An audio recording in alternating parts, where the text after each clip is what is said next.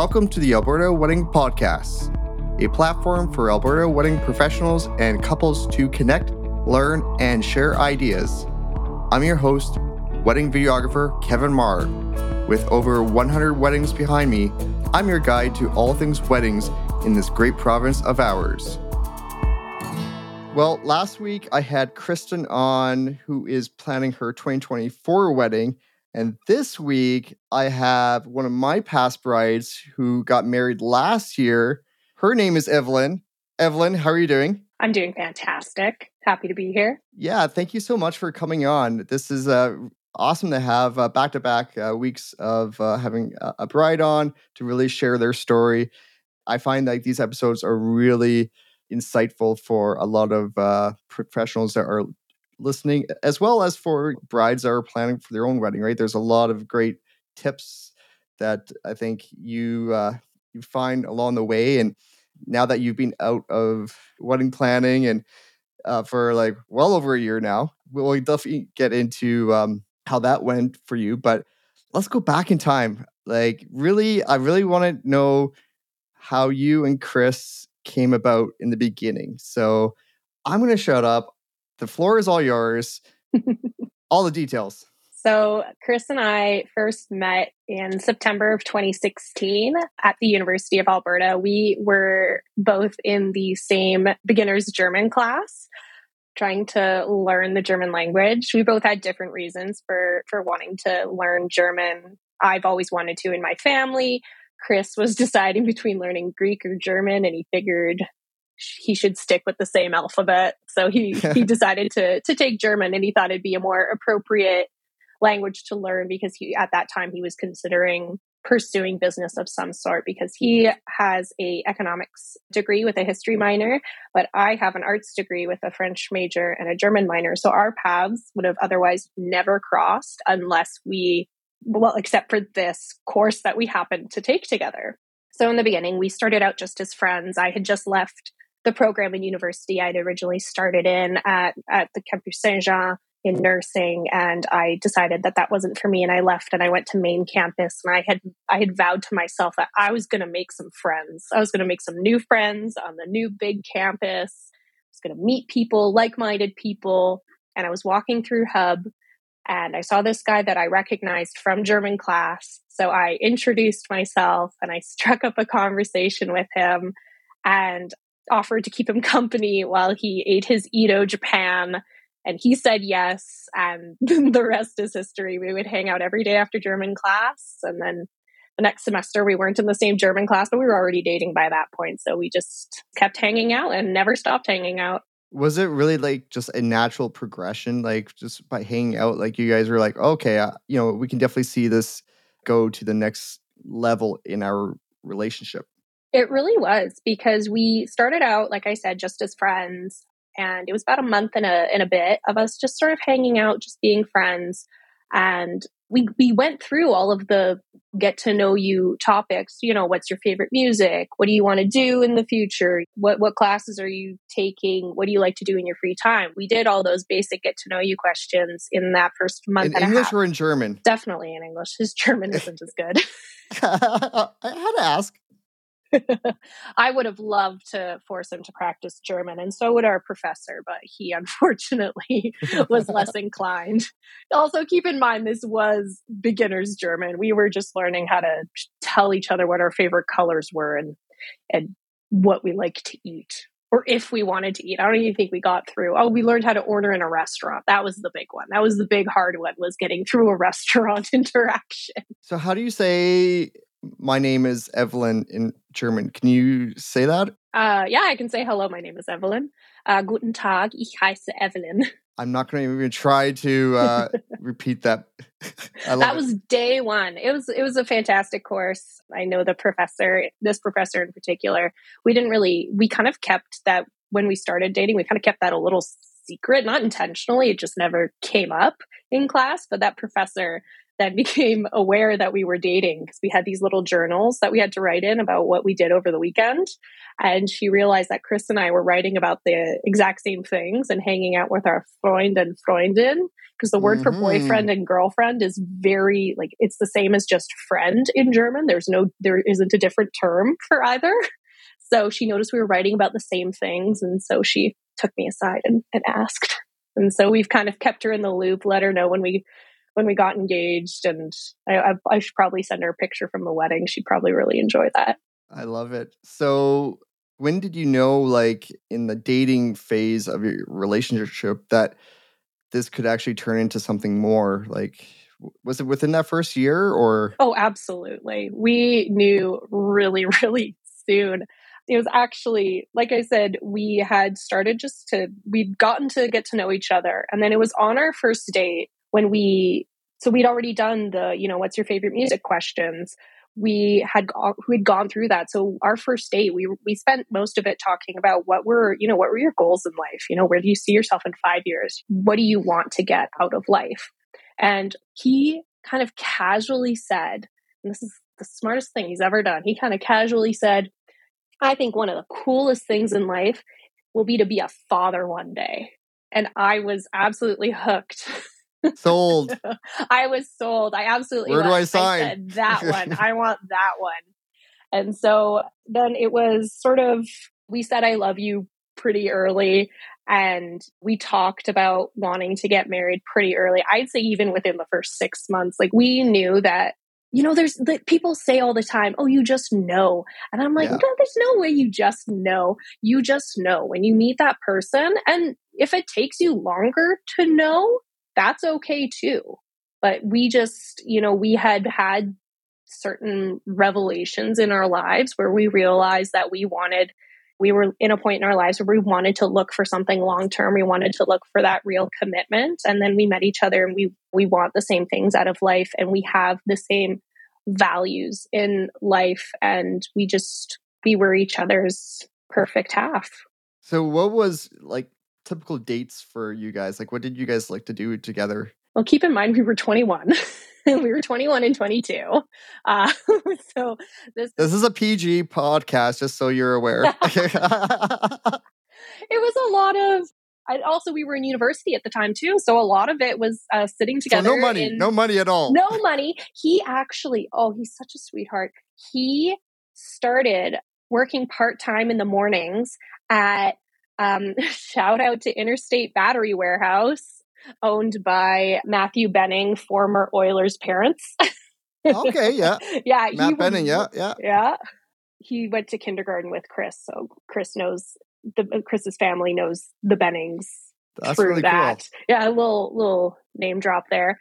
But he started working in the mornings at the battery warehouse from 8 till 11, and his first class was at noon. He did that so that he could have money to take me on dates, because he had no money and I had no money. That's boyfriend material right there. It was so sweet. That's husband material. He wanted to treat me. Now everything's Dutch, so it doesn't really matter, but yeah, we're past that point. But it was really, really sweet. But a lot of it was getting coffee at Cookies by George in Hub, and then going to Rutherford Lounge in Hub and sitting there and working on our essays for our respective classes and studying and getting absolutely no work done because we'd spend the whole time chatting.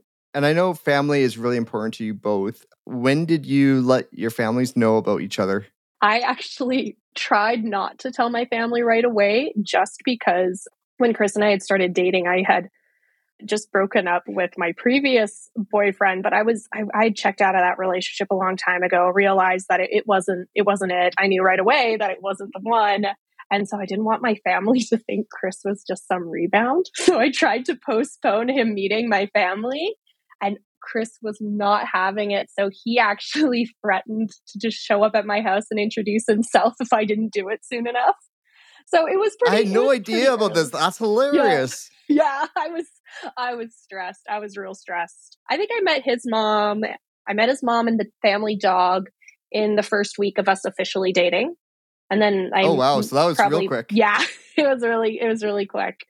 And then he met my family, I want to say maybe 2 or 3 weeks into us officially dating, but I was trying to wait a month at least. See, I And thought you were he like going to wouldn't say let me. months, like, but it was really just like a couple weeks. It really was. But also keep in mind, we were both living at home when we started dating because my parents live really close to the It's university. kind And of so hard to going to hide that, right? university, exactly. So it was, How times have changed now. I know. Now we have our own place that we Yes. rent. When did you guys start talking about like marriage? I know he talked early on about like wanting to be like a dad, and in some instances you become a parent before you get married. But for you guys, I know you guys had your school going on. School has always been very important to you, and I think that's amazing that you both were brought up like really well, with both as parents, and education was just a very strong foundation in your relationship. But at what point did you guys really start looking at this as like, okay, it's like, is there going to be a proposal? Like, when are we going to take this to the next step that where we're not just boyfriend, girlfriend and trying to hide from our parents?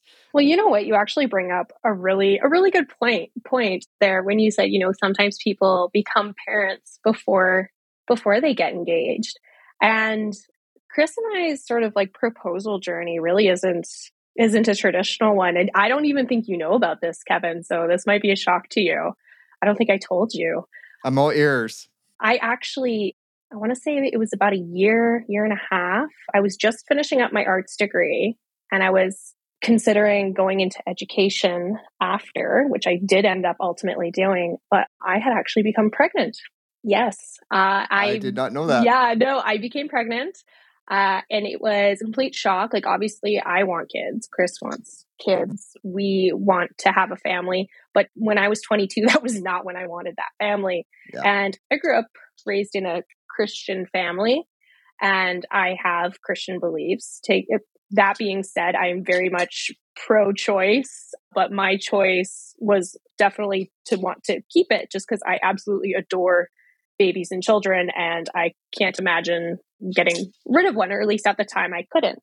Speaking of which, you're a fur parent, and your little one was just trying to jump She's for about trying to 20 jump. seconds there up onto the couch. So you can't see this obviously on the podcast, but so cute. I'm a Yeah, fur parent too, so I have a soft spot for she them. she has some self-confidence issues, and she doesn't think she can jump very high when in reality she can. She did it. She did in the end. Well, anyway, it ends up being an okay story. It was a really challenging time in our relationship, actually, because Chris was so amazing in the whole thing. We basically what had happened was I had a copper IUD that failed. So, highly recommend Okay. hormonal IUDs over copper IUDs. And so I had fallen pregnant.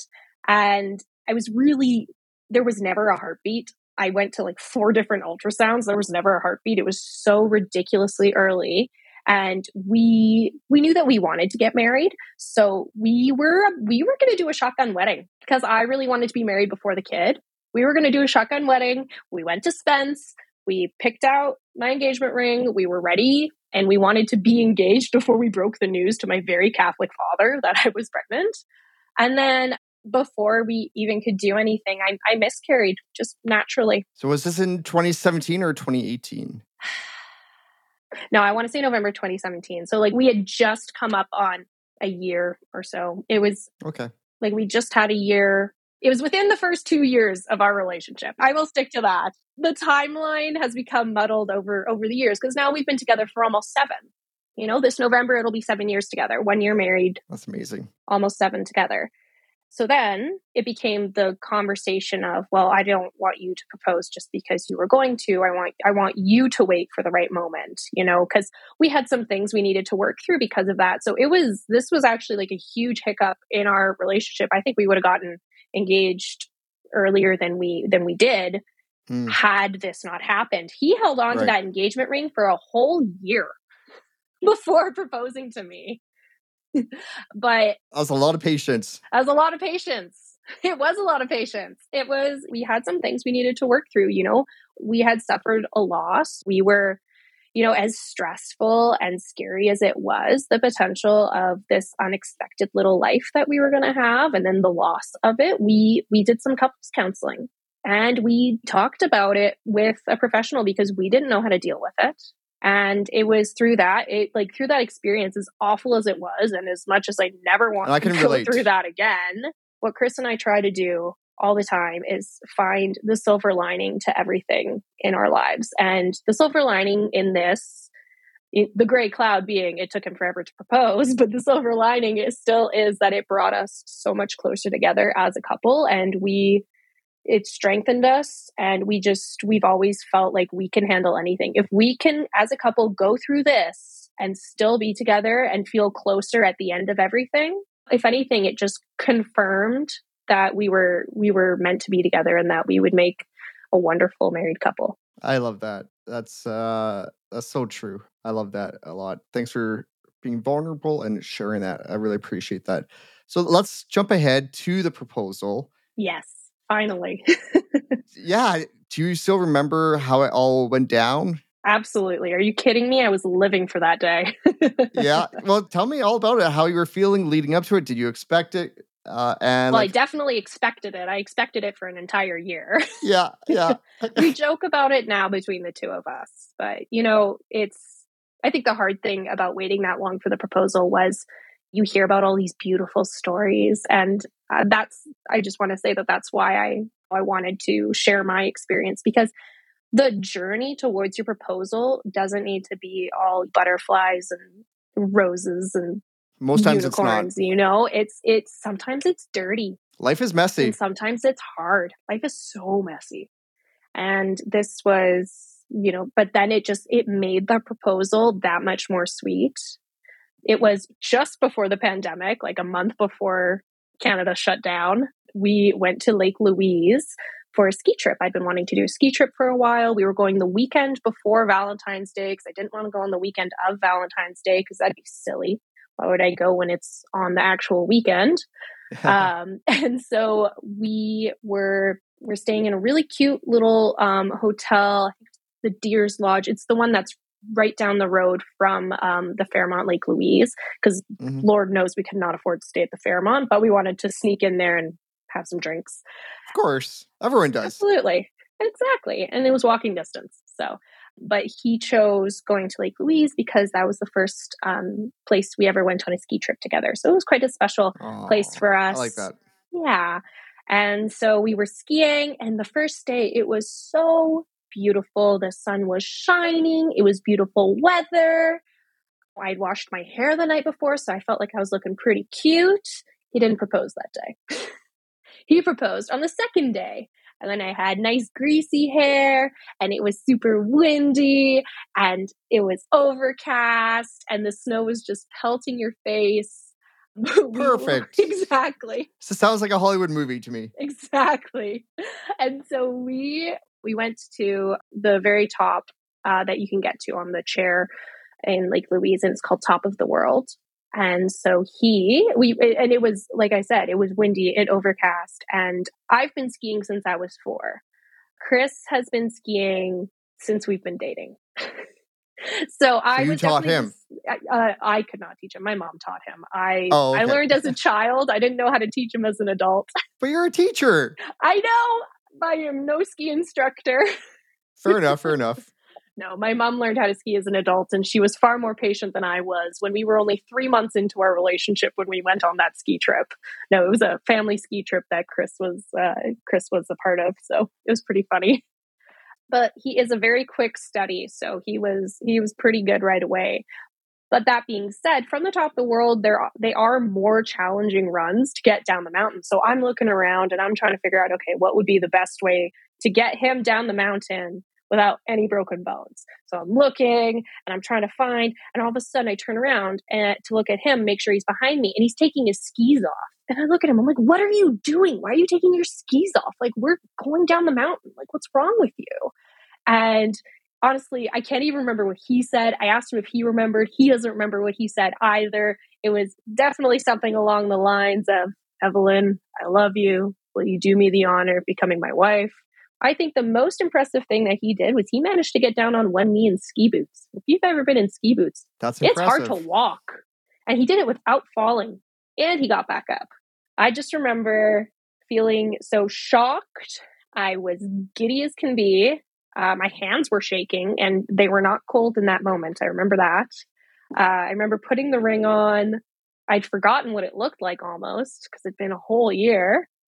And then I remember thinking, oh my gosh, now I have to ski down the mountain. You had seen it like a year before. I'd seen it a year before. Okay. We picked it together. Right. Okay. I love and I trust my husband, but I'm too much of a control freak to not pick my own ring. Absolutely. Are you kidding me? No, not at all. Me, who could barely even let her wedding planner do things before the wedding? We'll get into that shortly. But so it was like, I just remember thinking like, oh my gosh, like my legs feel like jello. How am I going to ski down this mountain? And we did. And so then we just went to the chalet. And I just remember just sitting and staring at it and him just looking at me very lovingly and being very pleased with himself for making me so happy. And it just made for a really special weekend. And, you know, it was really fun to go home. And when we came home, my family had some champagne for us and it was very sweet. So did they know that what was going to happen that weekend? Had Chris let them in? No, I do not believe so. I think that they were hopeful because it's not very typical for us to just go on a trip, just the two of us. Usually we piggyback on my parents.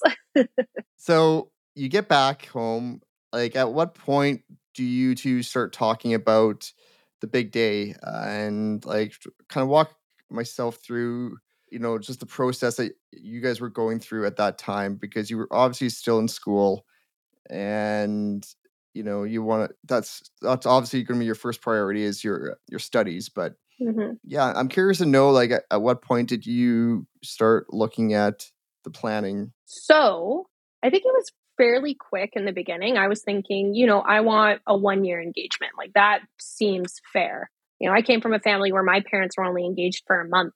And I knew that was not for me, but I knew I wanted a 1-year engagement. I thought that'd give me good time to plan the wedding and figure things out and do it while going to school. Maybe I would have just taken a slightly lighter course load. I am not one to shy away from doing my degree over another year or something. I'm very in favor of adding a year on in university just for your mental health's sake. But it was right away. I mean, I'm a planner by nature. So I definitely started planning right away. And I was trying to think, you know, when would be a good time to have the wedding? And that was actually the first one, was figuring out what season and roughly what day I would want to have the wedding. And I decided I didn't want a winter wedding. And what was Chris thinking too? Like, was he like... He gave me full control. He's smart. He knows you well. He likes what I do. He said, there's just certain things that, you know, I maybe have an opinion on. I would always sort of ask him and say, you know, do you have an opinion on this? And he would say no. and he said, no, whatever you want, that's fine. He knew I wasn't going to get like the most expensive of everything. He knew I wasn't going to get like things that were too unreasonable. I don't know. He thought a lot of things were unreasonable when in reality they were incredibly reasonable. He realizes after the fact, though. In the planning stages, he couldn't quite understand they it. But after he goes, oh, that makes sense now. But so our anniversary, our dating anniversary is just between our two birthdays. My birthday's on October 4th and his birthday is on November 28th. And our anniversary was November 18th. And I wanted it to be as far away from Christmas and our birthdays as possible, because I was so tired of having 2 things to get him gifts for in November and then Christmas just after. I said, this is not good for my wallet. I don't know what to do. And I want something that's going to be far away from my birthday so I can get presents twice a year. Smart. I was really planning ahead. And I knew that I was going to be a teacher. So I thought, you know what, a spring wedding, because everybody gets married in the summer. That's like the high season. I wanted to not be in the high season because then I thought I might be able to get some better deals. And also I figured if we got married in spring, I would have my vendors all nice and fresh at the beginning of wedding season and not burnt out in August. That's really funny, actually. It's funny, but it's true because I still follow some of my vendors, and every once in a while, some of them will post and say, "Wedding vendors, how are you holding up?" Like in July. Yeah. And I'm like, you still Yeah. have a month and a half of weddings.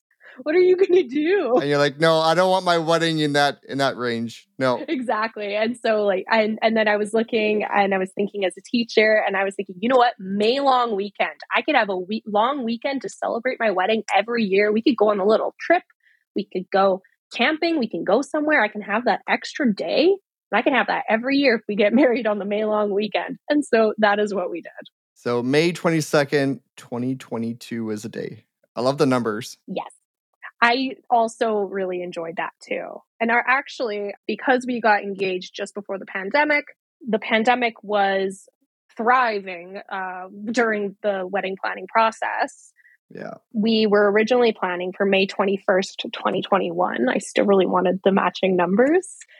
And that was originally our plan just because there hadn't really been the restrictions for weddings were still unclear. Things were still unfolding. We didn't know how long this would last. We didn't know what would happen. But ultimately, I want to say it was in January. It was pretty quick because we got engaged in, like I said, in February. March, the world shut down. Of 2020. I don't even think it was in January. Gosh, when was that? But shortly, it was a few months. Like we were maybe 5 months into sort of loose wedding planning, sort of looking at venues, checking out venues, just sort of thinking of things. We were definitely wedding dress shopping. I do remember doing that because I know that one takes the longest time. I was looking at venues because you need a venue before you can really do anything else. And then shortly after, when they were limiting it to 11 guests or whatever it was at the wedding, I spoke with Chris and we decided, we were still really lucky at that time because we had so many grandparents still alive. And the way things were, because we each have one sibling and we had our two parents, we could only have one of our living 5 grandparents be there. And I was like, well, how do you choose that? So let's scrap it and we'll just postpone it a year. Because what is one more year if it means that you could have at least your entire family? Yeah. So it was something that we really spent a long time considering. And I'm really pleased with how things turned out in the end and that we made the right choice. Yeah, no, so am I. So you were talking about you were looking at venues at first. Walk me through, like, what was your vision you had for the venue? Like, what were things that you were looking like out of the venues that you guys needed to have, for your dream wedding? What I first did, and I don't know if I saw a video telling me to do this or if I just did this on my own, but I decided I wanted some keywords because all my vendors are always going to ask me, what's your vision for your wedding? I mean, what's one of the first questions. And I decided I was going to have some keywords that I was just going to spit out to everybody. And it was elegant, timeless, and classic. Those are my 3 words. I'd add maybe an extra one here or there, but elegant, timeless, and classic were the 3 words that I associated with my wedding. And so that kind of gave a lot of wiggle room when it came for looking for venues. And I am a girl who loves a deal. I love a good deal. So I was also looking for venues and vendors that they didn't need to be the cheapest. Like I believe in paying for something if it's got good value. And so I went with who I felt had the best bang for buck, you being one of them. But I first needed to sort of think about, did I want something that was outdoorsy or did I want something different? Because you see all these beautiful outdoor weddings, and we are in Alberta, so there's a lot of barn weddings. I think before my wedding, I was attending primarily barn weddings. Nothing wrong with a barn wedding. I love a good barn wedding, but I didn't really feel like that represented me or Chris for that matter. And that's important. I mean, the venue has to speak to you. Exactly. Because I also didn't feel like I love a barn, but elegant and timeless and classic. Maybe it's classic for Alberta, but it wasn't quite the vision of classic that I was going for. And so I was looking around online. I was looking a lot on Wedding Wire. I was learning about some different venues on the Wedding Wire website. I found it was really useful. The Knot is also very useful. My cousin used the Knot for planning her wedding. So Wedding Wire and the Knot are a really great starting point just to figure out what are all the different things you need to plan. And they're free. I really enjoyed the free part. But the first venue we actually toured wasn't the venue we ended up choosing. We went to Pine and Pond. Have you heard of that one? I have shot there, and I'm back there later this summer. Oh, no way.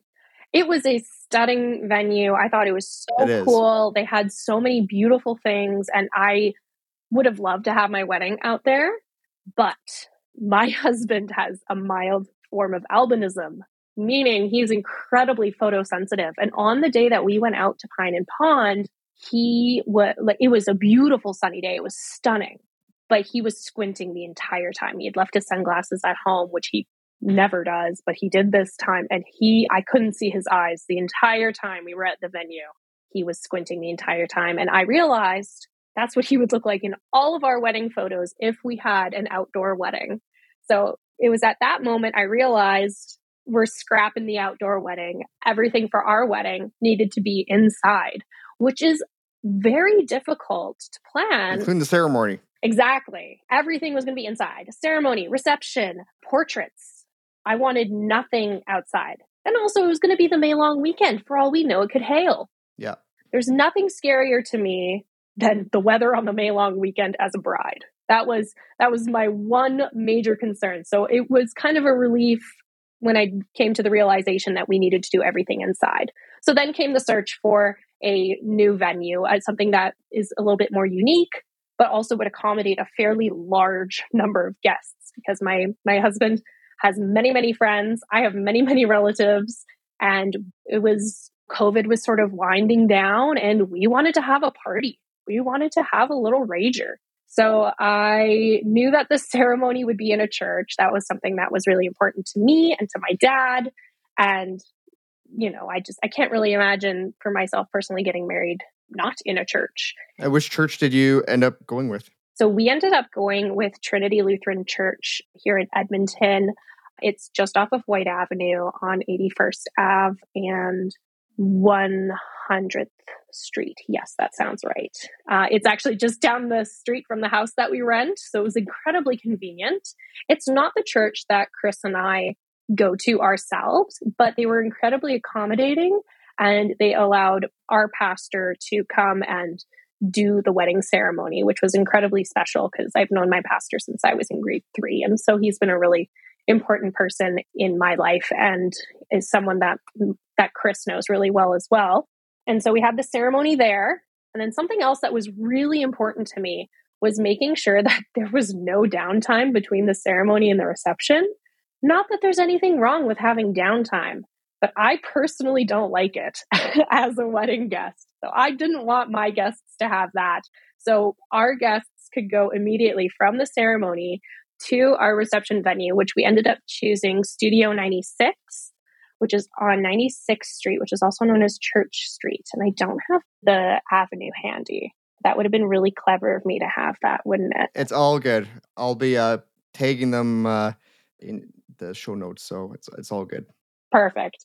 Yeah, it's a beautiful renovated church. So it was an Anglican church, I believe, but they renovated it to be a venue space. So they sometimes have concerts there. They can do wedding ceremonies, including the reception, or just the reception if that's what you want. I've seen them do birthdays or corporate events. They do lots of stuff.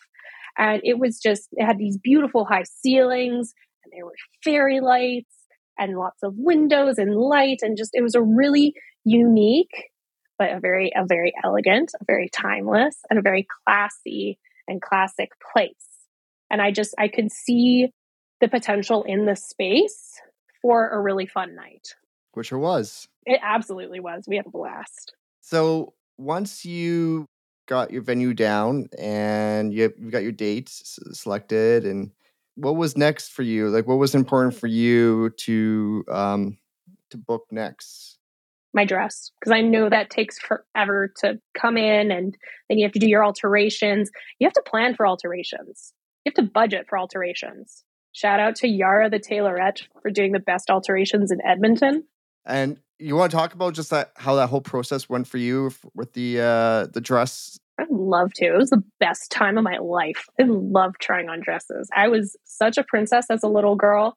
I'm a princess today. Who says you can't be? And so I loved trying on wedding dresses. I probably tried on close to 40 dresses. Oh, wow. I tried on a lot of dresses. And I went in with the idea that I wanted a feeling. There would just be a certain feeling. And once again, it was those three key words I wanted: elegant, timeless, and classic. So I tried on a bunch of different things. I was open to trying on whatever the professional would suggest. I was open to trying on things that maybe I wouldn't have considered originally. There were certain things that obviously I loved. I was, at first you're deciding between, do you want something fitted? Do you want something more A-line?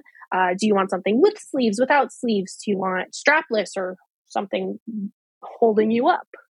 There's lots of different factors to consider. And I think brides should go in and try all of the different options, because you might be surprised what you'll like and what you'll find yourself gravitating towards. I had my ideas. I thought I would get something with flowers on it, with lots of lace. And I really enjoyed off the shoulder dresses. So, that was always something I was looking for.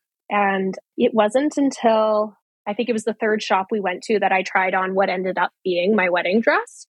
And, you're thinking, I'm from the generation where we grew up watching Say Yes to the Dress on TLC. So you're thinking, oh, I'm going to have this huge moment and it's going to be emotional. But because of COVID, I was only able to have my mom come to all of my appointments, which was perfect because she had only positive things to say, which is exactly what I wanted to hear. Yeah. There was no criticisms whatsoever until I said I didn't like the dress. Then she would share any criticism. Oh, yes. I see what you're talking about now. Yes, I agree. No. Yes, you're right. My mom's amazing. And so it wasn't until, I finally found that dress. But at the end of every appointment at each store, I left with a dress that I was like, that one was my favorite. I could potentially see myself wearing that, but let's see what the other store has. It was a lot of let's see what the other store has. But at the end of every appointment, I was like, that one is my favorite. I was always able to find a favorite, which is honestly so important because otherwise it's incredibly disheartening. Wedding dress shopping it is so draining. There was one day where we did 2 appointments in one day. I've never been so tired in my life. It's a lot of putting dresses on and taking them off. It's a lot of work. Some of them are heavy. Yeah. Some of them are really heavy. I can't relate, obviously, but I can only imagine. They can be really heavy. I swear there was one I tried on. It was easily 10 pounds. Easily. Oh. It was wild. There was so much lace on it. It was beautiful. But ultimately, I'm really glad I didn't pick it because it was really hot on our wedding day and I would have absolutely melted. I would have been miserable. Yeah, no. So, how long did it actually take for you to nail down the dress of your dreams? We made all of our appointments within the span of a week. And then it was at our appointment at the White Gallery in the Oliver Exchange building where I tried on my dress. Actually, she is just about to move into a much larger location, still in the same neighborhood, but she's going to be getting a huge shop. She's outgrown her space. And That's a great problem to have. Very, very proud of her. One woman show. I love it. At the White Gallery. This dress caught my mom's eye and it caught my eye too. And so I tried on a couple before it and then I put this dress on and my mom took a picture of me in every single dress. And I am just beaming in that dress. I did not cry. I felt very, very beautiful, but I did not cry, which I was kind of surprised by because I'm a crier, but I didn't. Probably because I was just happy. And so I was beaming in those pictures and I felt so beautiful. I felt like a princess without it being too obviously princessy. Without the tiara and I get it. Yeah. I considered a tiara. I considered it. It had the beautiful off the shoulder that I really wanted. And it was just a beautiful fitted with a boned bodice that just made me, it cinched you in while still having the A-line and it had pockets and it was just this beautiful brocade fabric and it was so stunning and it was elegant, timeless and classic and it was simple but elevated and I felt like a bride. I felt beautiful. My mom thought it was stunning and it was the dress to beat. I still had another appointment the next day at a different shop. And so once again, it was the end of that appointment. I said, this is my favorite from this appointment. Let's see what the other place has. But at the other shop, I went to Novell the next day and they gave me such a wonderful experience, despite it being pretty clear, I think, to the consultant that I had found my dress. She really pulled out the stops and provided a lot of very beautiful dresses, but just none of them compared. They were close and they were stunning, but none of them compared to my dress. And so it's really just a feeling that you have. And if you don't cry, that's fine. Exactly. It's once again, it's a you know. You know, when I realized I wanted to marry Chris, I didn't cry. I realized it and I went, oh, nice. I want to marry Chris. Just like with my dress. It's like, oh, nice. This is my dress. I didn't need to cry. It doesn't always have to be some big emotional production. It's nice when it is, but if it isn't, that doesn't mean it's not the right choice. Exactly. So while this was happening, was Chris looking at suits yet? Or like, I mean... You think he was doing anything related to the wedding? I'm trying to give him the benefit of the doubt here. Nope, absolutely not. His grandmother had bought him like a custom-made tux like a year or two prior. And so he was planning on wearing that for the wedding. Okay. So he wanted to wear that because, you know, it was something special that his grandmother had got for him. And he looked very, very nice in it. So I had no complaints. He looked sharp. He really did. Very dapper. Yeah, the only thing he had, I will tell you this right now, Kevin. He had 2 jobs. Actually, no, he had 1 job technically. And the other one was an opinion. The only thing that he was passionate about in his choices for the wedding day. His job was the liquor. And that was sort of a joint job between him and his parents. And the only thing he was really passionate about, I had said, like, oh, it'd be nice, you know, if you guys got some vests for under your tuxedos. I think that would look really nice. He looked at me, he goes, no, I want to wear a cummerbund. And I was like, all right, you have an opinion. By all means, you do you. I support the cummerbund. Okay, so we've got the venue, we've got the dress now. What's next? What was next on your checklist? Photographer, videographer. That was my next step. And that was actually a really hard one for me. Not the videographer, obviously, but the photographer was kind of hard to find because online, it was especially during this time. So this is 2020, 2021 timeline here. And the trend was very warm toned, which I just personally am not a huge fan of. And it was also with like very orangey, pinky hues, which I love for like portraits, just casual portraits. And for people who get that for their wedding, that's totally valid. But once again, I didn't feel like these colored hues were timeless. Yeah. I really hung on to my keywords. I don't know if you've noticed. No, that's great. And I'm glad that you were consistent with that and you stuck to your guns, because it's easy to, you know, kind of fall off the path there and go down these other paths. And it's like, oh, now all of a sudden your wedding is a mixture of a bunch of different things, right? So exactly, especially with all the different wedding content that you're seeing on social media right now, it's so easy to just start feeling like what you're doing is inadequate or not enough or not good enough. But it's your wedding. It only needs to be good enough for you. And it will be, because you're just going to enjoy yourself. Your only job is to plan a fun day and make sure that you enjoy yourself on that day. I swear I told you that before your wedding day. You might have. You very well might have. Yeah. So back to photography. It was a challenge. It was a challenge also because the other trend, which I'm definitely more in favor of, is sort of like the darker, moodier photos, because that makes me look really nice and tanned. But as I said earlier, I have a mildly albino husband. He doesn't have like the red eyes and the white hair and like the paper white skin, but he's incredibly fair and has very, very blonde hair, and he has blue eyes. So it's, you know, I say a mild form of albinism. If you saw him in the streets, you wouldn't think that he had albinism, but he does. And having such a fair complexion, this dark and moody editing style just made him look even paler. And he's a very confident man. It's one of the things I love the most about him. But his pale complexion is one of the very few things that he is insecure about. So I really kept in mind when I was planning our wedding that, and when I was looking for photographers, that I wanted to find photographers who could complement his complexion, while not enhancing his paleness, but just sort of not changing true to life the colors too much. Exactly. but I still wanted there to be some sort of edit to it, just to give it that sort of a little punch, but the uniform look of editing, where everything all kind of, if you could pick out what the main colors are out of, if you just saw a compilation of all the pictures. Mm-hmm. And so I decided that light and airy were kind of the colors that we were going for. Because even if it was something that made me look a little paler, I really didn't mind. It was more important to me. If I looked a little paler, it might make him look less pale if I was looking paler. That wasn't really a concern of mine. I wanted it to be, like you said, lifelike.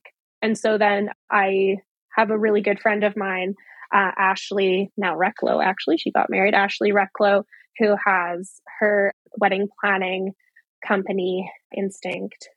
She had some photographers in mind. And so I checked them all out and I ended up going with, it was Brooklyn. Yes, I had Brooklyn and Evan. I was like, it was Brooklyn C Photography. That I was trying to remember what her handle was because I know her middle name's Carolyn. And so I was thinking of Carolyn. And I love them. They were from Calgary. Yeah, they came up from Calgary. And so since normally their package would include an engagement session, but since we weren't from Calgary and they came up to Edmonton fairly often, they just said, we'll use the money that's in the, that's in the package that would have been for the engagement session. We'll just call that our travel fee and call it a day. So once again, there's the big bang for buck. Because I'm like, yeah, of course, that sounds great. If I don't have to put you up in a hotel and, you can stay with your family that you have up here and you can use that as your travel fee. That sounds great to me. Win-win. It really was. And they were so fantastic. And it was really nice having two. It was pretty insane having two photographers and two videographers on the wedding day. I felt like such a celebrity. Paparazzi, we're just following you around. It's like, oh, what is she doing now? Oh no, she's picking her nose. Okay, guys, put your cameras down. Okay. But it was pretty surreal having all that attention. Yeah. I didn't mind it. That being said, I didn't mind it at all. But the princess is coming out again, right? Oh, absolutely. Are you kidding me? But it was it was a little overwhelming at first. I think it was a little overwhelming for Chris at first, but he got over that pretty quickly. Yeah, no, honestly, it was such a dream to work with them, and it was the first time I had actually worked with them, and we've kept in touch since then. And nice. I'm trying to get them on the podcast, but they've been in the process of moving, and they have two young kids.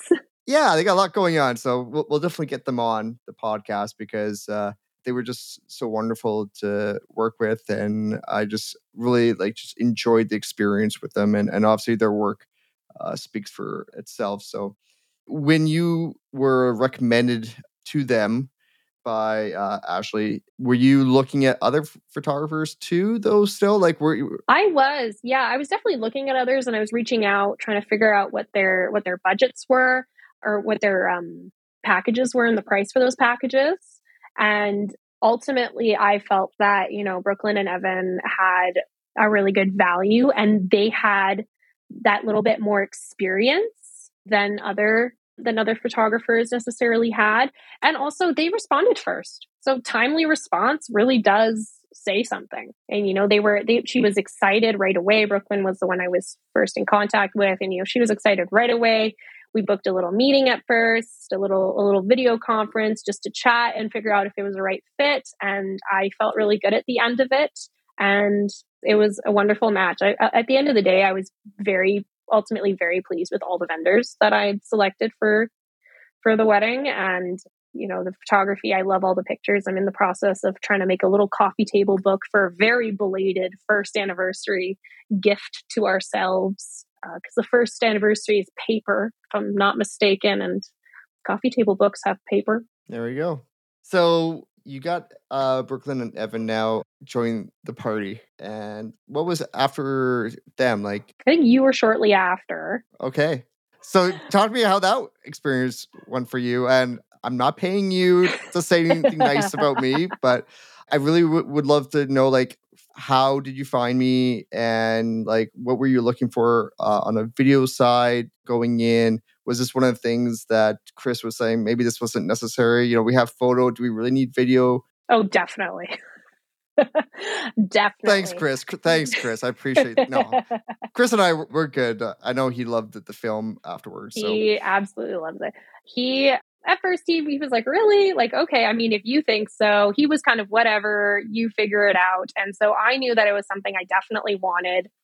And so I think I first found you, I think it might have been on Wedding Wire. I think you have something on I do Wedding have an Wire. account on there. I mean, Yeah.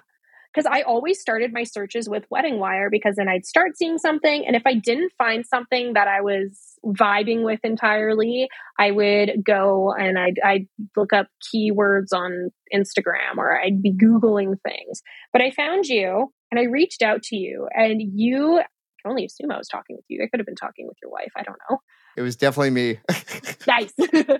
But I remember, there was absolutely no judgment because keeping in mind, we were in our early 20s. Now it's late 20s, which is gross, but we were in our early 20s. So we were poor and we were, receiving graciously a lot of help from our families. Mm-hmm. And so we had a pretty tight budget and a pretty strict budget. And so I was sort of inquiring. And then I had mentioned to you how this videography is so important to me. And I really want to have it on the day. But, it's just, it was so expensive. So many people, so I reached out to other videographers just inquiring about pricing. And so many of them would reach out and they'd be like, oh, this would be $4,000. $4,000. Like that's more than what I was originally paying the photographers. I was like, man, like it's going to cost more than the photography. Like it's really important to me, but I decided, you know what, I need to find something that's more bang for buck. And so I was inquiring, and you definitely had more competitive pricing, I'd say. Obviously, videography is expensive and it takes a lot of time, and you're paying for the time that the videographer has to do all their editing and such. But I mentioned to you how, it was so important to me to have videography, but I was still concerned about budget. And you at that time had decided to create sort of like an associate brand where you had other people doing videography work, but then you were doing the editing. Correct. And so then you were essentially making it so that videography could be more accessible at a more reasonable price point. And so I was absolutely sold from that point. I said, yes, this is exactly what I'm looking for. This is the good value. It's the great quality, but at good value. And so I knew right away. I was like, there we go. That's done. That's dealt with. You told me about all of your experience. I watched some of your videos and I said, this is perfect. This is exactly what we're looking for. And I felt very comfortable sort of handing over creative control there because I also didn't really know what I wanted my video to look like, but I knew I could trust you. No, and I certainly appreciate that trust. And yeah, I certainly remember when you reached out and back in 2021. And yeah, at that time, I had launched a second company that was definitely, gearing towards a different market than Wagging Tail Studios was at that time. And later that year, I decided that I was a little too ambitious and disbanded that company just because it was just too much for me to take on and live and learn, right? But Exactly. what I ended up doing was like everyone that was booked under that brand was transferred over to Wagging Tail Studios. And so you were now getting me on the day. Which honestly, I'm so incredibly grateful for. And the way that I see it, I mean, going back, like if I hadn't been able to book with you, like through the associate brand, like something looking back that I should have been able to, I wish I would have been able to budget for. Right. Like, I'm glad that it worked out the way that it did. And it was so amazing. And it worked out perfectly at the end of the day. But I really see the value of it now. So whenever I have, because we're the first couple in our friend groups to really get married and like really set the bar for the wedding. And so yeah. I'm the reference point. I'm the point of contact for all of these newly engaged friends of ours for wedding planning, especially in the city. And so I always say, like, budget for the videography. I recommend this guy. And you got Allison. I did, yeah, my cousin. Yeah, I mean, you were true to your word. Like, I tell everybody. The next month, we did your cousin's wedding, and I didn't shoot it because I had my own wedding. But I had Alicia, who was my second videographer with your wedding, lead that wedding for their wedding. And so Turned out really well. Yeah, I've only seen the highlight video for Allison, but it looked beautiful. Yeah, it was beautiful. All weddings are beautiful. They all have their own unique beauty to them, right? So let's keep on going. I know like we're past the 1 hour mark, but you know what? I'm not stopping. If you're good, I'm good. I'm good. Are you kidding me? I'm Okay. great. My favorite thing to do is talk about weddings and my wedding. My wedding was awesome. It's my favorite thing to talk about. And I always joked that because I believe like you're a bride for the whole first year after your wedding. And and now that we're past that year, I'm not a bride anymore. So I'm so happy to talk about it. I love it. I love it. So you've got your photo and video now. You got your venue booked. What was next for you? Like you had your church booked, I imagine, as Yeah, well. so we got like venues were first, then dress, then photo video. Right. The next for me was honestly flowers, just making sure I could book myself in advance for that. And I was really lucky. A really good friend of ours, his girlfriend actually is an employee at Bunches. I think she's a manager. She's been working at Bunches forever and she makes the most beautiful flower arrangements. And I learned in all of my wedding research that Bunches really does, like, they do fantastic floral arrangements and they have the best, once again, value for quality. It's the best bang for buck in the city of Edmonton for wedding flowers. So I knew that that was the next thing I needed to book. So I just let my friend Brittany know, hey, do you think you'd be able to help out with this? This is the day. Can we do this? And she said, yes, absolutely. Because I'm reaching out to all these people. It's at least a year in advance at this point, probably more than a year, because it depends if I reached out to these vendors before or after the postponing of the original wedding date. Did you know your colors at that point? I think I was still thinking about them. You're right, my colors. I'd forgotten about my colors. No, I think it was flowers, and I think it was just booking it. So I don't think we had done colors yet. And then after I got flowers, actually, is when we did bridesmaid dresses. So I had 3 bridesmaids, which meant Chris had to narrow down his wish of 12 groomsmen to 3. I insisted on us having matching sides. You can have unmatching sides, but I did not want that. That was not part of my vision. This is your wedding. You can do whatever you want. Exactly. It is my wedding. My dad always teases me how I say my wedding instead of our wedding, but I did most of the planning, so I feel entitled to say my. We still love you, Chris. I say our marriage, but it was my wedding. Fair enough. No, I tried to say our wedding. I just keep forgetting. So we went to a bunch of different bridal shops that had bridesmaid dresses. We tried some on there, trying to figure out what colors I wanted. You know, the really trendy color at the time was sage green, and it still is a very trendy color to have for bridesmaids. And so I was thinking that, you know, I thought it was nice. You know, I thought it was pretty. But one of my oldest and dearest friends is also a very, very fair complexion, and the sage green just really washed her out. But I really enjoyed like the green, and now green has become incredibly even more popular than it originally was. I think sage green was just the up and coming color at the time, and I realized, you know what, I didn't want to do like the obvious up and coming color, especially because it did not complement one of my bridesmaids' skin tones. Like, that would have been just so rude of me to expect her to pay for this dress that she's going to just hate the color of.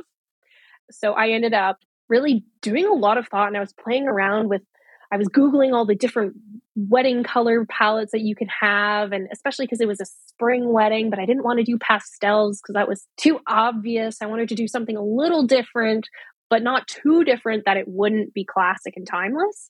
And then I came across teal. And I thought, wow, I forgot about the color teal. It's beautiful. We were at the dress lounge, which is ultimately where we got our bridesmaid dresses, because they have the widest selection in the city and they have so many different styles. And so we stuck with the brand of Jasmine Bridal. And so all of the girls, I gave them ultimately relatively free reign when it came to picking their dresses. My only rules were it needed to be floor length, because that was I don't know, that was what I wanted. And it couldn't be off the shoulder because my dress was off the shoulder. So that would have been weird if they also had off the shoulder. And I requested no cold shoulder dresses because I just personally don't feel like that is timeless, because I feel like cold shoulders are very, very now. And so those are my only rules. I just told them, keep in mind, it's still a church wedding. It's not that strict, but like, nothing too scandalous. Don't take away from my shine. This is my day. Remember that. Exactly. This my is my wedding. Day. I'll kick you out. No, I'll never kick them out. I would never dream of it. But so everybody was trying on all the different styles of dresses, and everybody ended up finding something that they really, really loved and that they felt really comfortable and beautiful in. And I don't know if they've reworn their dresses since, but I know that they loved them on the day of. And all of those dresses definitely have the potential to be shortened to like a midi length and, be worn as a dress to a wedding as a guest in the future. There's definitely the potential for it. I know all brides say that, but what I did just sort of... Have you worn yours since? I want to every day. Are you kidding me? No, it's in a box. It's in a box that's really heavy and it's preserved. No, I want to do, I want to get some more portraits done for like an anniversary. So I will like pull it out, but I'm trying to make sure it stays white and doesn't turn yellow or something. But yeah, what I did to then compensate all my bridesmaids for investing in this dress, they're not cheap. I wasn't asking them to spend $500, but it wasn't cheap. And I gave them some free rein when it came to the shoes as well. I said, as long as it's like a gold or nude color, I'll be happy with that. I said that I would pay for their hair and makeup on the day of the wedding. And then I also bought them a bracelet to wear for the wedding day. So we all had matching bracelets. I like that. Yeah. Little token. And I know they wear the bracelets.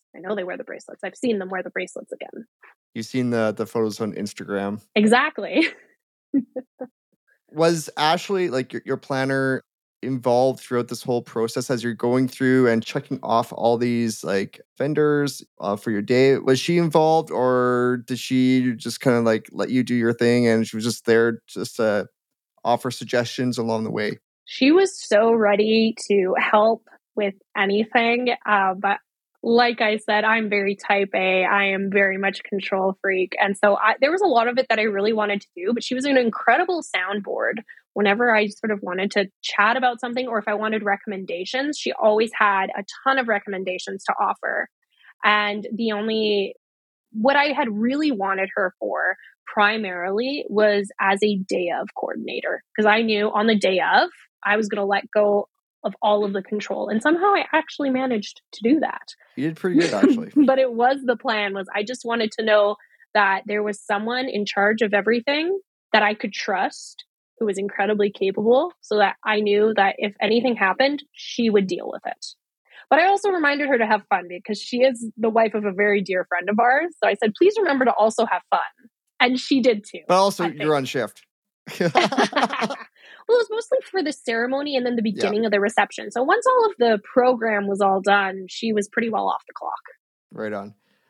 So you were talking about hair and makeup just not too long ago. How did that come about? When did you start booking that for your wedding? I started looking up all the different makeup artists in the city, in the area.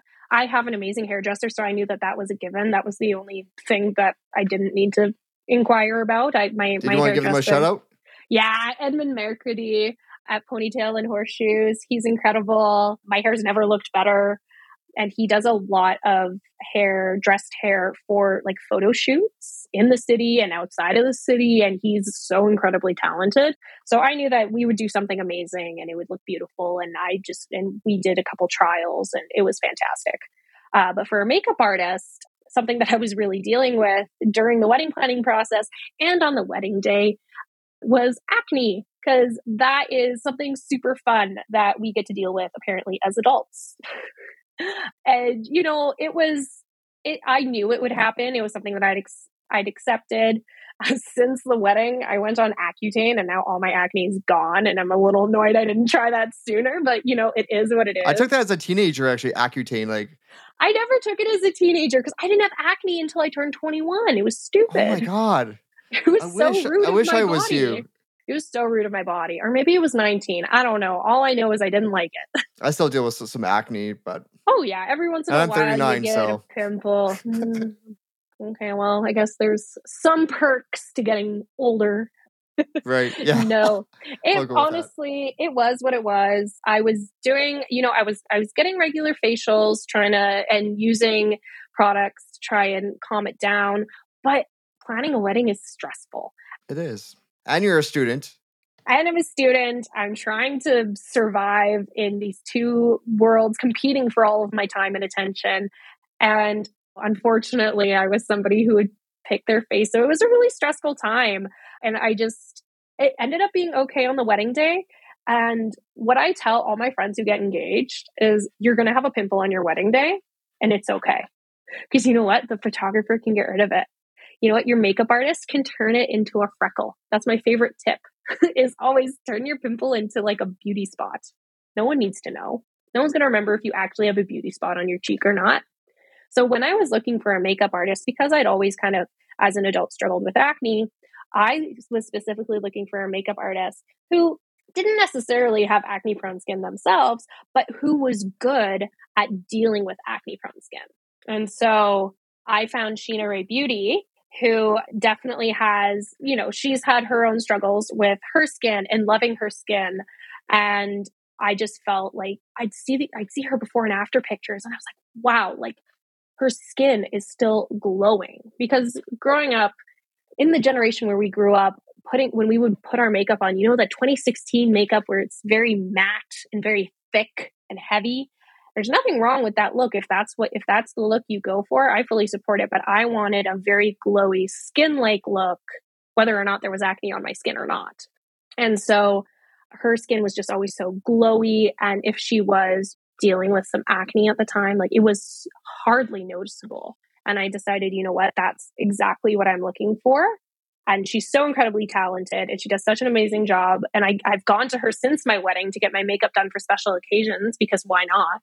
And what does she think now that you're on the Accutane? I actually haven't seen her since I've been on Accutane. Oh, okay. And she always would get mad at me because before the wedding, I picked out a couple of zits and she's like, Evelyn, come on.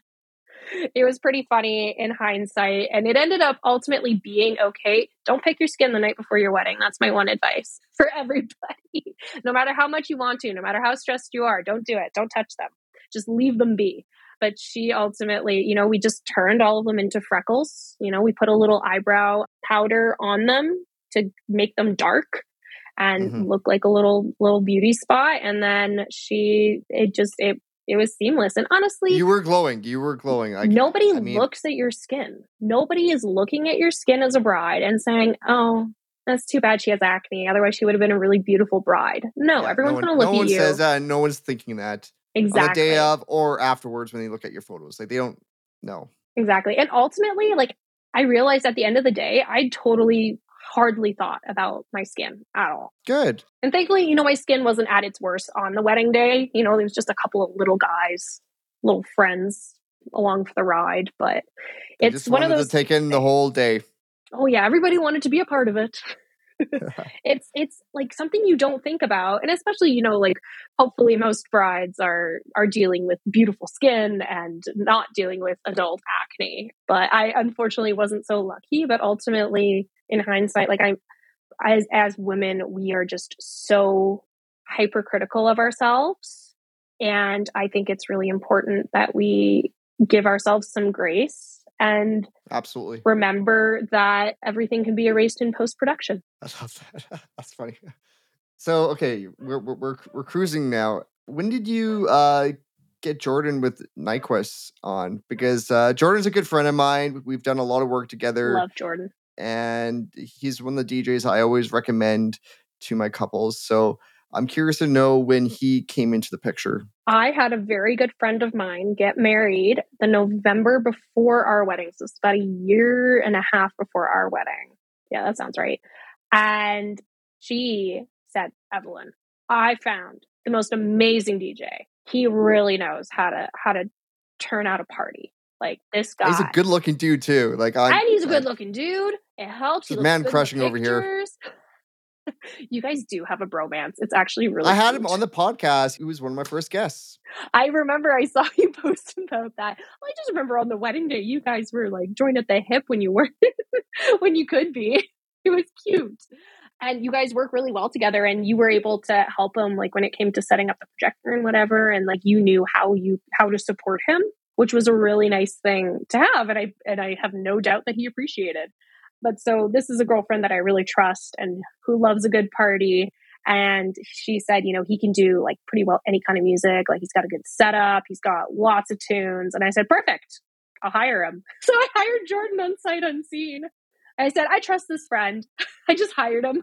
Referrals are our best leads, honestly. As a wedding professional myself, when there's a referral, it's always like I'm always humbled, obviously, and honestly, like it really benefits the couple in the end because these referrals don't come lightly. People are putting their names out there, and they're not going to just say anyone's name. Like I don't just recommend anybody to my couples. Like I really am giving the best of the best out there to my couples, whether it's photographers, DJs, venues, catering, hair, makeup, and the list goes on, right?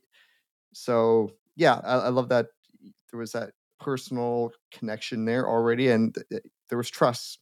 And I also got to see him in action at my girlfriend's wedding. So You're like, I got okay, to yeah, experience he's good. the NyQuest experience, and that was such a fun wedding. And he was such a good sport, and he's really good at reading a room and just adapting. Like if you could tell, like, okay, these tunes, not the crowd's not loving it. Let's try going this way. And like he's excellent. He's an incredible professional and definitely an asset to any bride's team of vendors. And that honestly, that's what really separates like the okay DJs from like the really, really good ones, and then the elite.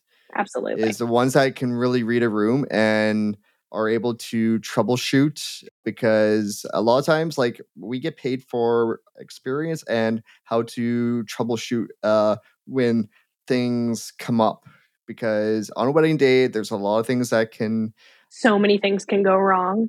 absolutely, right? And someone who's got a couple weddings under their belt compared to someone who's got say over 100, and with Jordan, like him and his team, they do over 50 weddings a year now. He does an insane number of weddings over the summer. I don't know how I don't know when he sleeps. He's Superman. He must just sleep Monday to Friday and then just bang out the Saturday, Sunday weddings and then go back to bed and hibernate for 5 days. Yeah. Plus, he's got a family and exactly beautiful family.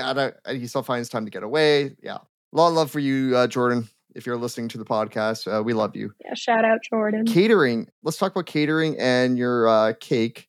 But first, let's talk about catering. How did that come about? Was that included with the venue, or? It wasn't included with the venue, but I had to be very conscious about what catering company I used and what type of catering we would do. I had really originally wanted to do family style. I thought it would have been cute, really cozy. I really wanted to avoid a buffet, but ultimately with sort of the amount of people that I wanted and the size of the kitchen at Studio 96, I was a little limited just based on my own choices. And a buffet was really the only option. But the amazing thing about Studio 96 is that they have this great, huge basement space, because I don't like when you can see the buffet tables. Like buffet tables, like they're ugly and they take space and they get messy, and then people lining up around them. And I was like, I don't like it's not the vibe you were going for. It really wasn't. It was lacking the elegance that I wanted. And so I stuffed the buffet. And also I hate how long buffets take.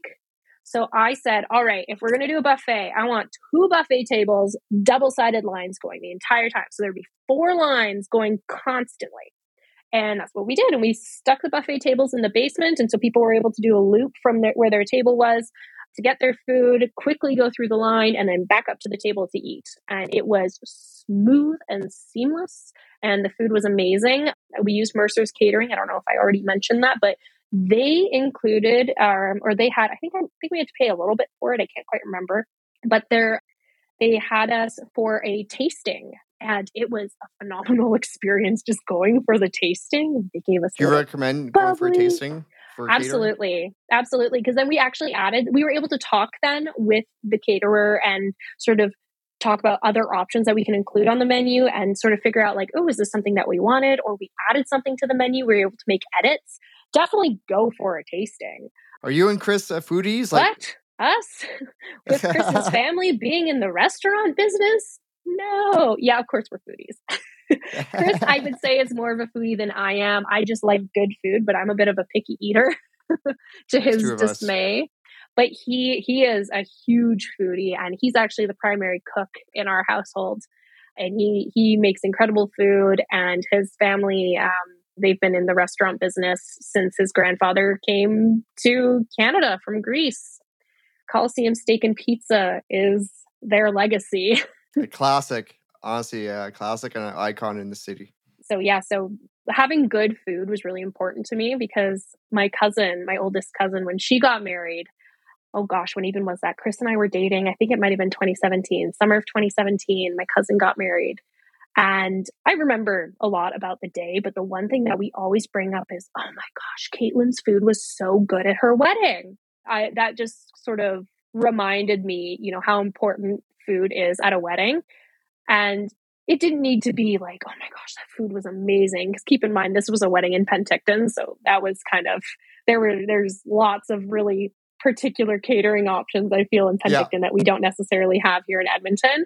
But with Mercer's, I heard that everybody was really, really pleased with the food, pleased with the service. And ultimately, they had, once again, it was the best value. The things that were included with it made it worthwhile for me. And the way that they were able to accommodate my request for, wanting the 2 buffet tables with 2 lines on either side, so that there be people moving constantly, none of this long waiting in line to get your food. Yeah, no, I love that they were willing to adapt and listen to you, right? As vendors, I think we could all do a better job at listening, right? And not just assuming always what is best. We are the experts, and there are some things that, we do know better than our clients, and that's why they're hiring us for. But if your couples have specific requests, I think it's really, really important to listen to those and to not just shrug it off. Just because something hasn't been done before doesn't mean that it can't be done. And sometimes it just means making sure that you find vendors that are open to coming up with creative solutions. Yeah, and I turned out really well. I remember, going through the buffet line, and it did go as seamless as you had mentioned, and it was great. I loved the whole loop. So let's talk about your cake. Yes, I used wild rose cakes. I wanted a pretty cake. The cake, I knew that I wanted to have a little cake for myself and Chris, and then cupcakes that everybody could just kind of grab and go. And also Mercer's included their own dessert selection. So there was plenty of dessert. No shortage. At the dessert table. Yet somehow I only managed to have a small piece of cake. No, clearly the dessert was very good, because I didn't get as much. I had 1 or 2 cupcakes. That's all I had, I swear. Honestly, I was so happy that everybody else was having fun. It honestly didn't matter to me. Besides, I had my own little cake. It was fine.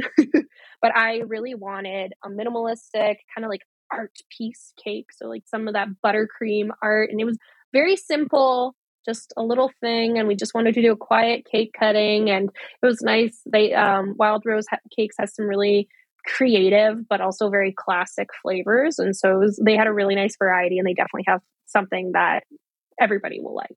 Did you do a taste testing with them as well, or? I didn't do a taste testing, because they kept selling out of their tasting boxes, because they're quite popular.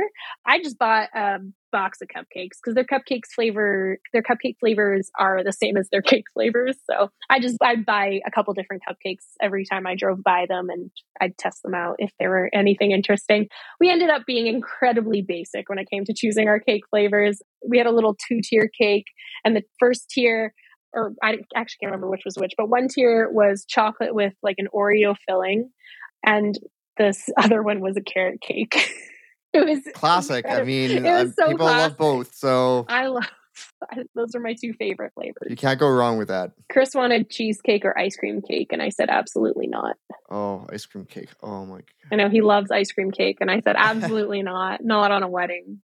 This is my wedding. He has ice cream cake for his birthday every year. He is fine. There you go. He gets plenty of ice cream cake. He's taken care of. Always. Yeah, okay. This is amazing. Like, this has been just an amazing experience. Just really just like getting into your head and just really knowing your thought process throughout this whole wedding process. And your editor is going to have he's going to have his work cut out for him. I apologize. It's all good. I pay him well, so. No, I just love all the nuggets that you've been dropping along the way. And let's talk about like on the day of. Let's get right to the day of the wedding and just how you were feeling on the day. Yeah, just walk me through how you felt the day went from start to finish. So the morning was a little crazy just because it's the morning of a wedding. And something that I realized had done for myself now looking back is I kind of had just accepted that, all right, I've done literally everything I can, everything that I have done planning for this day, it's happening today. And I need to give myself grace and I need to just be proud of what I've been able to create and what I've accomplished in, the almost 2 years, actually, no, over 2 years. It was an over 2 year engagement the over 2 years leading up to this point. And I've just got to put my trust in my vendors today because they want today to be a success, obviously. And I knew I could put my trust in Ashley to make sure that she would help me execute the day as flawlessly as possible. I did everything I could, and I just had to leave it all where it was. And I had to, I couldn't nitpick things. I couldn't obviously still speak your mind and say, voice any concerns or things that you're unhappy with, any changes that you want to make. If maybe your makeup artist did something a little different than the trial and you want them to change it, or if there's a hair out of place from your hairdresser, say something about it. But ultimately, I just realized this is the first wedding I've ever planned, and it's the last one I'll plan for myself. And I just need to enjoy the day however it goes. Just being in the moment, right? And just like enjoying Exactly. it because you've earned that moment. You've earned that day. And yeah, that as I mentioned to you earlier in the podcast, is like I always tell my couples, it's like, what is done before your wedding day. That's why we have all these meetings. That's why we do all this planning beforehand. So on the day of, everyone can just like play their part, right? Mm-hmm. And your part was just being yourselves and soaking in every single moment, being there for yourself first, being there for Chris, being there for your bridesmaids, your friends, your family, everyone there that is there for you guys, right? And I think you guys did a really good job at just like letting go and just enjoying the moments as they were coming, and some of them were very emotional. I remember specifically after the ceremony, maybe you can touch on this better than I can about the choir Yeah. and the performance. Do you want to touch on that? Because I know we're kind of skipping ahead and we'll go back a little bit, but that moment for me was especially emotional for some really close people in your lives. So my dad has been in the Edmonton Swiss Men's Choir ever since I was 1 year old. So and I'm 27 now. So 26 years, my dad's been a member of this choir, even though we're not Swiss. We wish we were. Unfortunately, we were not so lucky. But he's been in this choir his whole life, or my whole life, pardon me. Feels like his whole life, probably. So I really grew up around these guys. They multiple concerts throughout the year, tours to Switzerland that of course my mom would take us to go and see them, because why wouldn't we go to Switzerland, whenever we were able. They've been such a huge part of my life as a child, and it's one of the reasons I'm as close with my friend Claire, who was one of my bridesmaids. And she and I, we're the same age. Both our dads were in the choir together. And so we would see each other at every event, and we were thick as thieves. There are a lot of traditions that come from being a part of such a big and long standing group. And so there's a song so it was during the ceremony, the choir had put together a couple of songs, and this was their first performance after the pandemic, essentially. So this was something that, it was nice to have a positive celebration, because unfortunately it's an older choir. So unfortunately they had lost some members over the pandemic, either due to COVID or just due to old age. And so it was really nice for them. They said it was really nice to be able to sing for something that was a joyous occasion rather than something more somber. So my bridesmaid Claire, she had a very simple ceremony during COVID, just something in her mom's home with just her husband, her mother, and her father-in-law and his partner. So it was incredibly small. Oh, and their two dogs, of course, who were ring bearers, appropriately so. And so they had their small ceremony that was beautiful and very perfect for her. But her dad had unfortunately passed away just before the pandemic. And he was such an amazing and important man in so many people's lives, and a very dear friend to my father. And so my father, he asked me beforehand as to not want to take away from any of my shine. But of course, this is a moment that I was so very happy to share the spotlight with. We had a little brunch, or not brunch, a little snack, a little champagne and snacks after the ceremony for the members of the choir who so beautifully sang for my ceremony, because we couldn't accommodate everybody at the reception venue. We had to make some cuts somewhere, but we really wanted to show our appreciation somehow. And there's this song called No Hayalita. It's actually a Ukrainian song. Their conductor, she's Ukrainian. You sing No Hayalita as sort of a well-wishing. It's a song of well wishes. So you sing it for someone's birthday, at weddings, at anniversaries.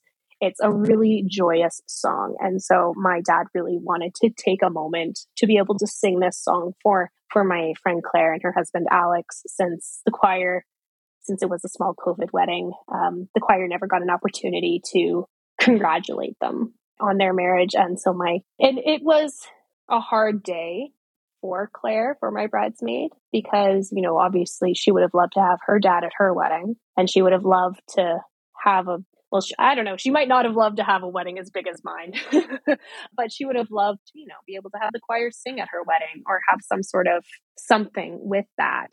And so my dad made a beautiful little speech sharing his love to Claire and Alex and the choir's love to them. And they sang No Hayalita, and it was beautiful.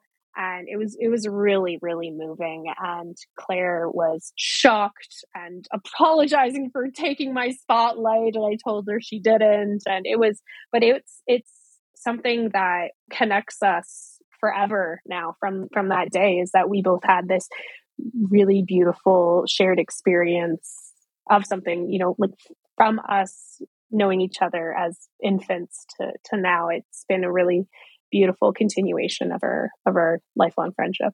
And obviously having it captured on photo and video, you can look back and relive that and feel all those feelings again. Exactly. And I know that Claire really appreciates having it too. Yeah, no, it was such a touching moment. Let's go back. I know we kind of skipped ahead. I really want to talk about the first looks, because We did do that. I remember the first look with your dad and the comment you made about your shoulders. That's an inside joke in the family.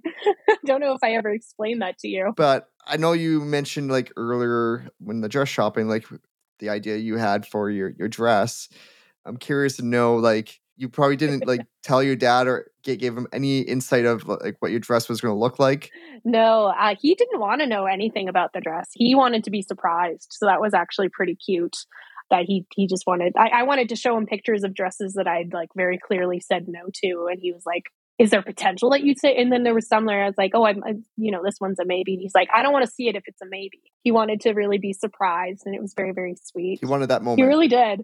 And so we have sort of this inside joke in our family about the shoulders. But ultimately, my dad he's a very traditional Catholic man. And so typically in a very traditional Catholic ceremony, there'd be something covering the shoulders, and typically something long sleeved and high neck, and you don't see a ton your cousin of skin. Allison had. Yeah, she had definitely a more Catholic, very traditional dress she had. Very traditional, but with a twist. It was her dress was stunning, but it was very beautiful for her with the tulle sleeves and just a nice, perfect for her summer wedding. So it was hot that day too. It was hot every day. So, we would always joke that, "Oh yeah, Dad, don't worry, my dress is a turtleneck with long sleeves. Ha ha. No skin showing at all." Exactly. You see nothing. And not that my dress was anything scandalous, but it was an off the shoulder dress. And we have the inside joke in our family that when I was 7 or 8, we were in Barcelona, and we had just spent a lot of time in France. It was during a heat wave. I swear on my life, it was plus 40 Celsius every day.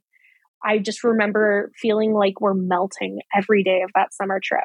And we were in Barcelona, and we wanted to go and see the big church in Barcelona. And so we're going up to the church. And so we're all my mom's wearing a sundress with spaghetti straps. The boys are t-shirts and shorts. I was wearing a spaghetti strap top with shorts.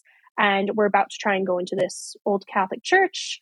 And they turned my mom away because she had her shoulders showing. Oh. Yeah. So you have to dress very modestly if you ever want to go into these old European Catholic churches. Even just to peek around, you'll see lots of women will buy like little sheer scarves to cover their shoulders. And even girls, if their shorts are too short, they have to, wrap a scarf around their legs because it's modesty, and it's, there's a lot of religious tradition behind it. It's showing respect, right? Exactly. Yeah, I get that. And, it's all the tradition. But then as we were walking away, we were pretty bummed. My mom said, "Oh, no, I'll wait outside. Like, you go inside, Doug, with the kids. Like, I'll just wait outside. It's fine." And my dad was like, "No, we're not going to go in without you. We'll find something. We'll come back another day." And then we saw this woman coming out of the church, but she was wearing a very similar dress to my mom with spaghetti straps, but she had stuck 2 pieces of Kleenex under the straps. So it covered her shoulders. It looked ridiculous, but it covered her shoulders. And my mom was like, "Oh, that's what we'll do." So she pulled 2 Kleenex out of her bag and stuck them on her shoulders. That's funny. Under her spaghetti straps. And so that's why in the video, I say to my dad, "I'm sorry it doesn't cover my shoulder." And then he responds with, "It's okay, we'll put some Kleenex on them." I love that. Which to anybody else just makes absolutely no sense. But it was, I don't know, it was perfect. He loved the dress. That's why I included that moment. Like, it was so important. But now I'm glad I know the inside joke. Yeah. After all this time. Just thinking, what on earth are they talking about with Kleenex? Well, I figured your dad was very traditional in that sense. So, and I knew the wedding was going to be in a church. So I had some inkling that, it probably wasn't something that it was going to be his first choice, but nevertheless, like, he knew you were looking beautiful. So honestly, he was just happy that my boobs weren't out. I think that would have bothered him more than my shoulders. Although it was hot enough that, yeah. Anyhow, we'll leave it at that. Let's head over to like your first look with Chris, and we did it in a unique location. And again, you mentioned earlier about trying to keep things indoor as much as possible. So, do you want to let the listeners in on like what your idea was for the first look and your vision? Yeah. So at first I was thinking what would be a really fun place to like go for this. A lot of people, like I said before, we do lots of outdoor things, obviously in Alberta, because it's gorgeous here. We have some beautiful nature and everything. But given my husband's condition, for lack of a better word, I didn't want him squinting in all of our portraits. That was not something that was part of my vision for the day. And so I decided everything would be indoors. And I'm absolutely obsessed with brick buildings. I think a brick wall, like, you cannot do better than a brick wall timeless for photos. It really is timeless. And I want nothing more in life than to move into a brick house. Like, that is my ultimate dream in life, is to live and own a brick house. There's still a few of them here in Edmonton. Oh, no, I will find one. It will happen. I'm going to manifest it. Chris knows. It needs to just at least have like a brick accent wall somewhere, and I'll be happy. It doesn't need to be fully brick. I'm very aware of the limitations in this city. I've been told I just need to move to Ontario, and I will absolutely not be doing that. So I will work with what I have. But so I found Studio Haven, which is downtown, and it's not too outrageously far away from any of our venues, and they were they had a very reasonable price. I think my only regret is I should have booked them for longer because we were a little rushed getting out of there. But I'd booked them for 3 hours. It was a little tight at the end, but you know what? When you have 2 photographers and 2 videographers, you guys clean that up real quick. But so I wanted it. I knew it had to be indoor, and I just wanted a very simple backdrop that enhanced us rather than took away from us. And so a brick wall is the dream, really. It's a beautiful, just nice, clean red brick wall. And they also have beautiful windows, so there's lots of natural light. And then there's also their little white accent wall. It's a really beautiful space. And honestly, in the future, when Chris and I eventually, do more wedding portraits for an anniversary, or anniversary portraits, I suppose, in our wedding attire, I'm probably going to go back there.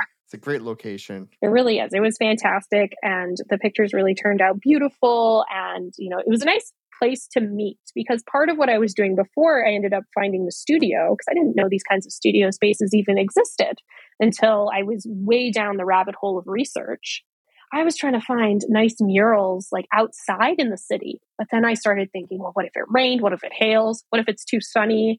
Or what if there's pedestrians who get in our way? Like, there were so many incontrollable factors with not using the studio space. And I've found, maybe it's just because I found that studio space and now I'm aware of them, but there seems to be a lot more popping up in the city and surrounding areas. And I don't know if this is a new development or if I'm just newly aware of it, but I think it's so fantastic. Over the last few years, it's definitely picked up. Yeah, and there's some really beautiful spaces, and there's spaces that are for all different sort of styles and visions and different needs. Like, even if you're just doing family portraits, I think it's a great place to go. And yeah, there's so many options. So was Chris's reaction to you what you expected, or?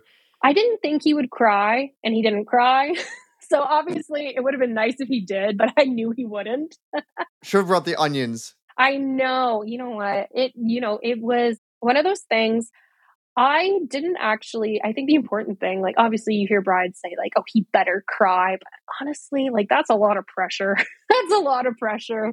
And if your guy is not the kind of guy that cries easily, like, you're just setting yourself up for failure. I just knew that he's a private guy for the most part.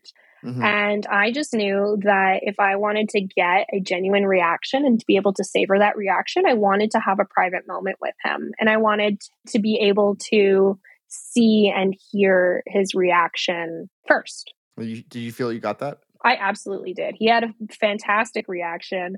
He knew that, like, I think he was nervous. Oh, I know he was nervous. That's silly. It's not, I think. I know he was nervous because he kind of felt like I had put some pressure on him for a reaction. I kept telling him, I just want you to see me, and I just want to see you before, and I want to get our portraits done before, because that was the best thing we could have ever done for our timeline. Mm-hmm. It made it so that, we took our pictures at the beginning where we all were looking our freshest and our cleanest. And, nobody had cried yet. Nobody's mascara was running. Our makeup was still flawless. And then, we were able to enjoy the rest of the day and not really worry so much about, oh, we have to do our portraits. Oh, we have to make sure they're stunning. Yeah, and you still did your family portraits on the steps, afterwards at the church. And, they looked great. I mean, you guys were right in the sun, so I know it wasn't comfortable, especially for Chris. But he was a champ. We did our best. I will say that's my one thing, though. I was so set on, I should have been a little bit more flexible. That's my one wedding regret. I think it's the only one. And honestly, it's the smallest little regret. I'm really not too bothered by it in the long run, is for the portraits, for the family portraits, I should say. Maybe we should have done it inside the church or something, because it was too sunny. It was too bright. I really wanted it to be outside the church, though. And I was so stuck on that. But ultimately, us being at the top of the stairs, going up to the church and having the photographers at the bottom didn't make for the most flattering angles. And so my bouquet, which was very, very large, it's kind of a little too close to my face because I was holding it for so long too. So it was getting really heavy. So that's the one thing. I think that's the only thing, is I wish I'd been just a little bit more flexible when it came to that, and maybe thought of another option. But also, it was absolute mayhem trying to get my family all together and my husband's family all together to take these pictures.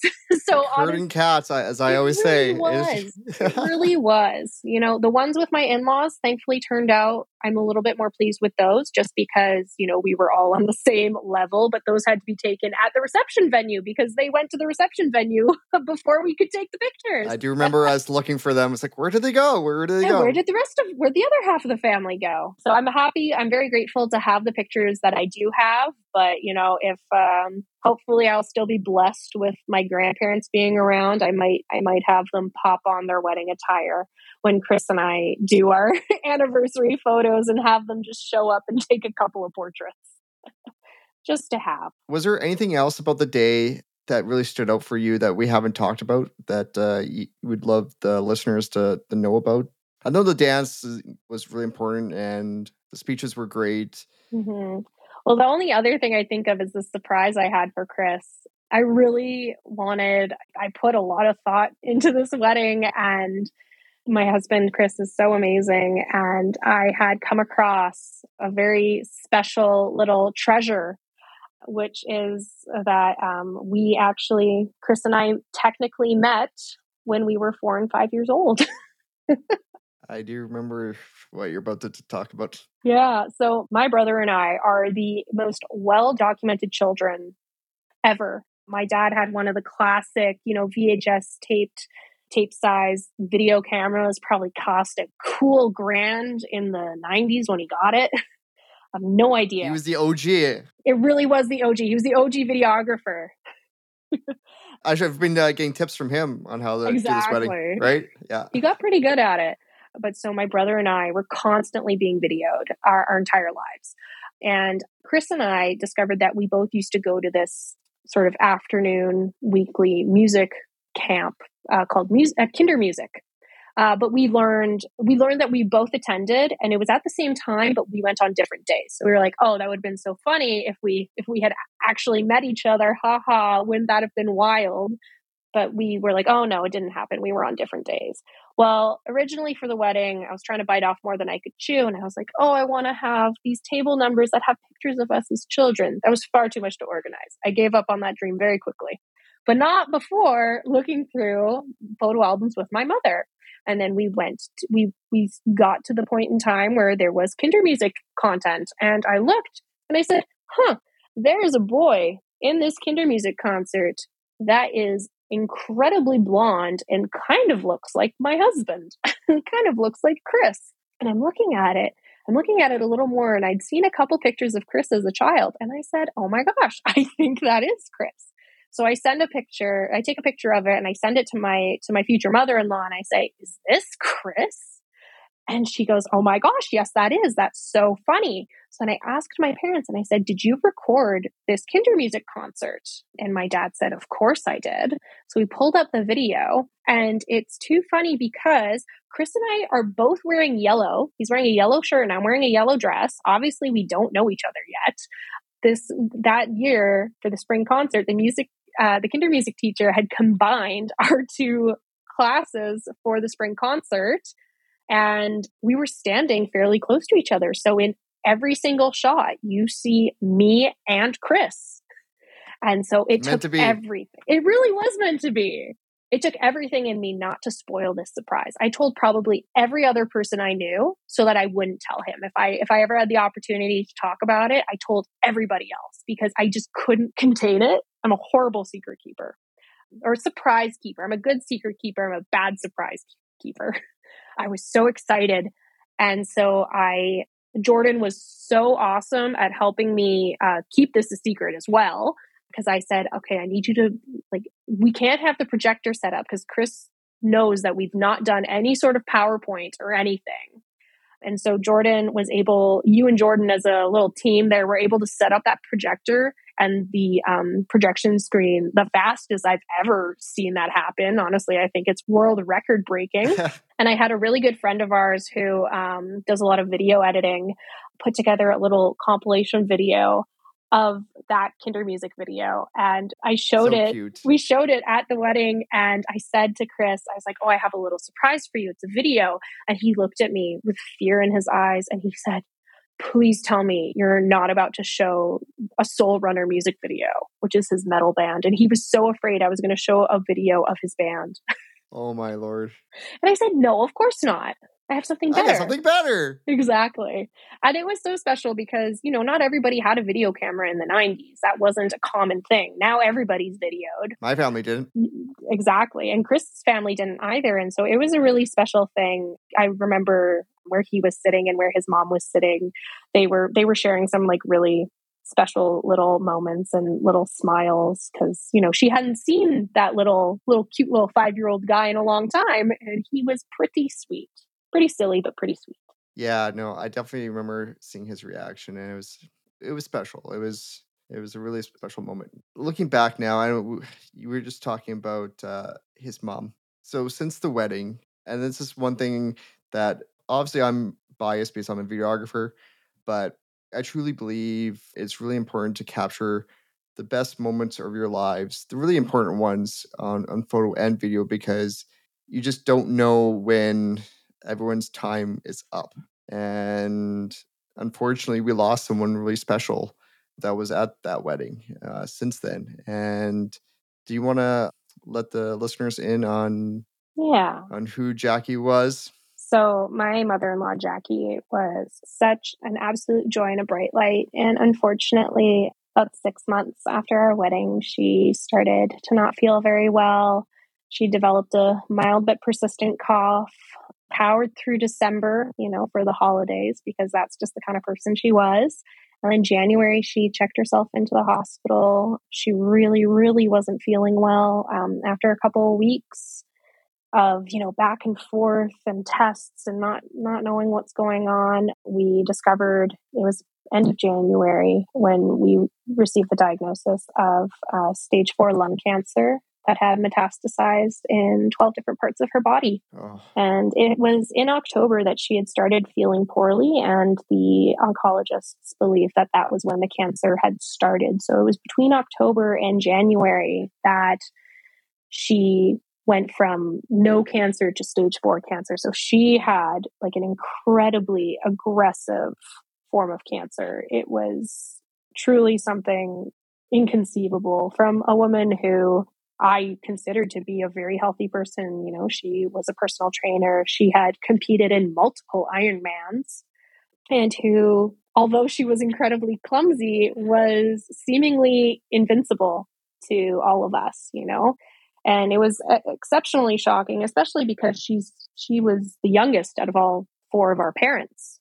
She was younger than my parents, and we did not expect to lose her as soon as we did. So from her diagnosis at the end of January, she had passed away on April 9th. So she didn't even last 100 days from when she received her diagnosis. But she did not go without fighting and persevering and trying literally everything under the sun to try and have more time with her family. And it was, she was the most loving and giving person, and always made sure that I felt welcomed and loved. And she loved her boys fiercely. It's been a really hard thing to watch my husband go through. This is definitely the last thing, one of the last things at least, that I would ever want to go through in our first year of marriage. But, as I mentioned earlier in the podcast, Chris and I can do hard things together. We've experienced difficult things in the past. And so when she was sick, we realized that we could survive this together, and it wouldn't be easy. In fact, it's incredibly hard. And we're still, it's July now. She passed away at the beginning of April. We are still grieving and adjusting to life without her, and what our future now looks like without her in it.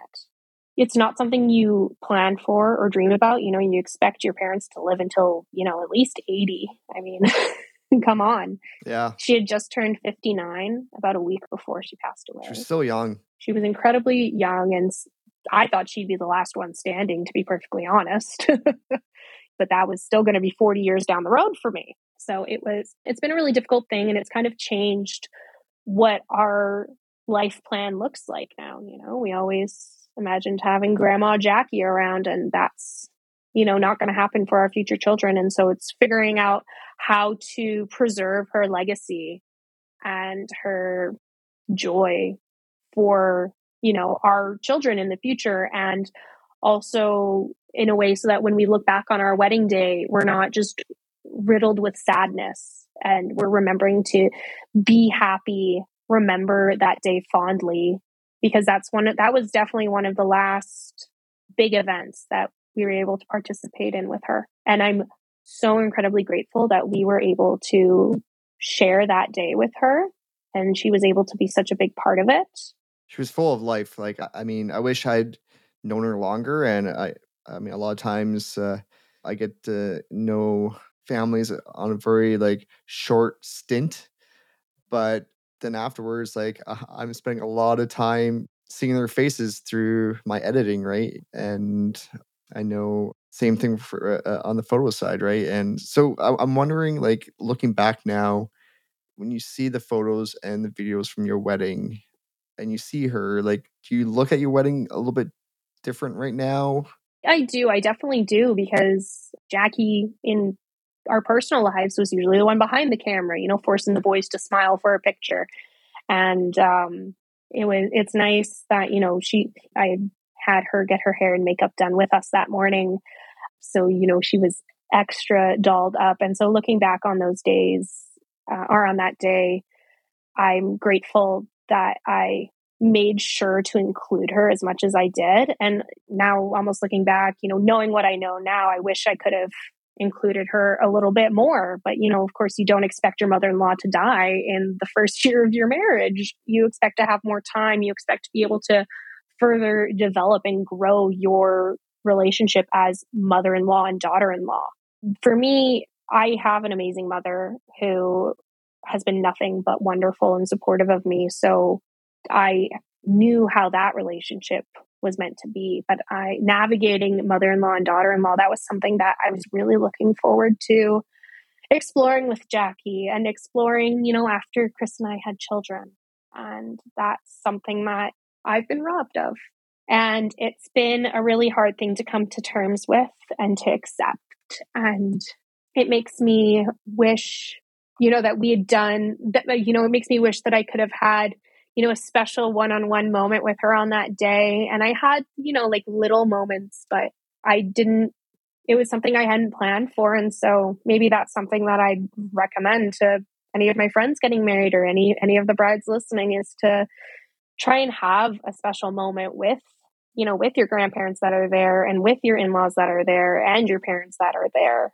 Have those special little moments with them, and try to make sure that they get documented somehow. Because I definitely had moments, with everybody that I wanted to have moments with, but whether they were documented enough is, a different story. I realized, looking back on all the pictures, I really only have the portraits with my grandparents.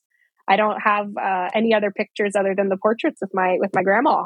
I have some really cute pictures of me dancing with my 90-year-old grandpa. That one's awesome. But Yeah, I grandma is love that. unfortunately not able to dance. And so it's little things like that that I hadn't really considered, making sure that you're setting yourself up so you can have pictures that, should someone pass away the next day, which is a horrible thing to think of and you don't want to think about on your wedding day, but something that you could at least look back on and say, well, thank goodness I have this. And for the most part, I definitely do. Yeah, I mean, obviously, there's a lot happening on that day, and we try our best to document as much as we can. And for me, my style has always been more on the candid side of things. So I like to get, as many faces in there as I can. And, sometimes you do miss a face or two, but you try to get them in, in a few moments at least, right? Exactly. You never know, right? Because And something is always better than nothing. When you're dealing with a loss like this, like, you're just grateful to have something. and thank you so much for sharing the energy and the brightness of Jackie. I think I really wanted to take time towards the end of this podcast to really give time for Jackie, because she made a big difference on that day and in a lot of people's lives, including myself. And so thank you for sharing that. Thank you for letting me. Yeah. Okay, so we've been going at this for a while, which is I hope we still have some listeners at this point. But if you're still listening, congratulations. Looking back now as a whole, now going through like the planning process, how do you feel like it all went? You've had a lot of time, obviously, to think what you could have done. There's always things that we could have done better, right?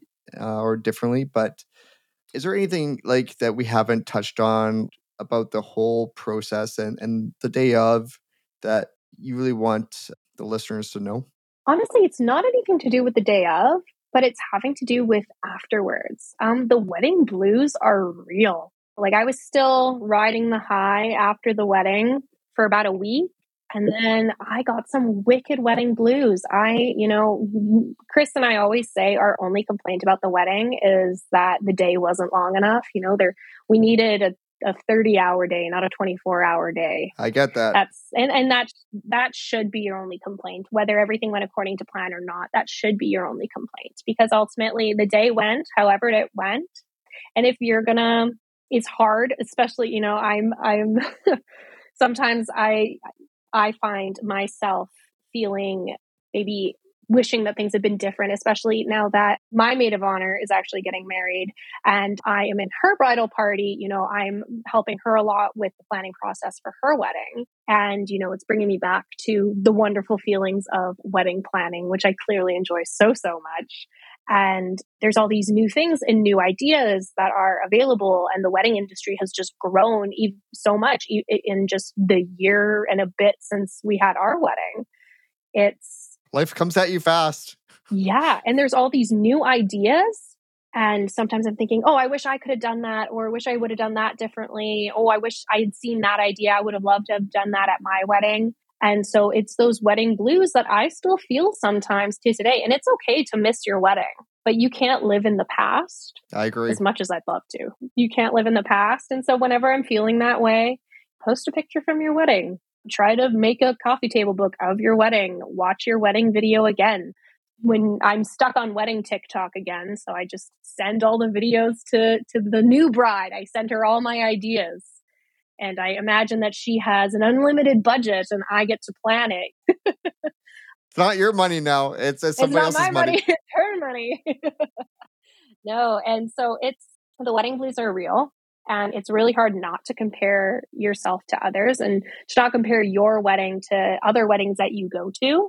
But it's important to remember that your wedding was perfect for you, and your wedding was a perfect representation of you and your marriage. Absolutely. It's hard sometimes. It's easy to get jealous. Maybe somebody had a bigger budget than you. I get that way sometimes. I mean, my wife and I, we were planning on this bigger wedding, traditional wedding, having a lot of people there. But this is back in 2018. And we ended up having to downsize to the point where it was just our parents and us. And it was not what I wanted in the beginning. I wanted the big celebration. She wanted something probably very close, if not what we actually had in the end. But I wanted this big celebration. But we had to make a choice because we were also like in the earlier stages of, running a new business. And we had to decide where we wanted to put our money towards. Our families weren't going to be contributing. They weren't in a situation to do it. So it was on us. Mm-hmm. And so we made that decision. And looking back, we made the right decision. But yeah, like there's still days where I'll look back. I'm like, I wish I had this big wedding, but you know what? At the same time, I loved what we had. It was very special to us. And, her dad has since passed away. And so that footage, of him in there was very special. And it means even more now. That's beautiful. So I can definitely relate to, what you and Chris have, gone through. And so, yeah, no, thank you so much, Evelyn. I know we went through a long journey here, and it's honestly been an absolute honor to really just learn more about your story. I learned things about you and Chris that I didn't even know beforehand, and so thank you for sharing your journey with me and the listeners, and really just letting us in. So, did you have any final thoughts, or did you want to share your Instagram handle if people do want to follow you? I know you're a big deal, and you're a recent graduate too. So I mean, there's a lot of things happening on your Instagram now that it's exciting to see the progress since your wedding. Yeah, no, for sure. I mean, if anybody wants to, or if they have more specific questions about wedding planning, because there's a lot of things that I learned through the process that I'm always more than happy to share. I have my go-to tips that I always give my fellow bride, even though I am no longer a bride, but share. So my Instagram handle is at Varvis. So it's EVEVARVS. So it matches very closely to Chris's Instagram handle that he never uses, but I don't know. I thought it was pretty cute to match. I love it.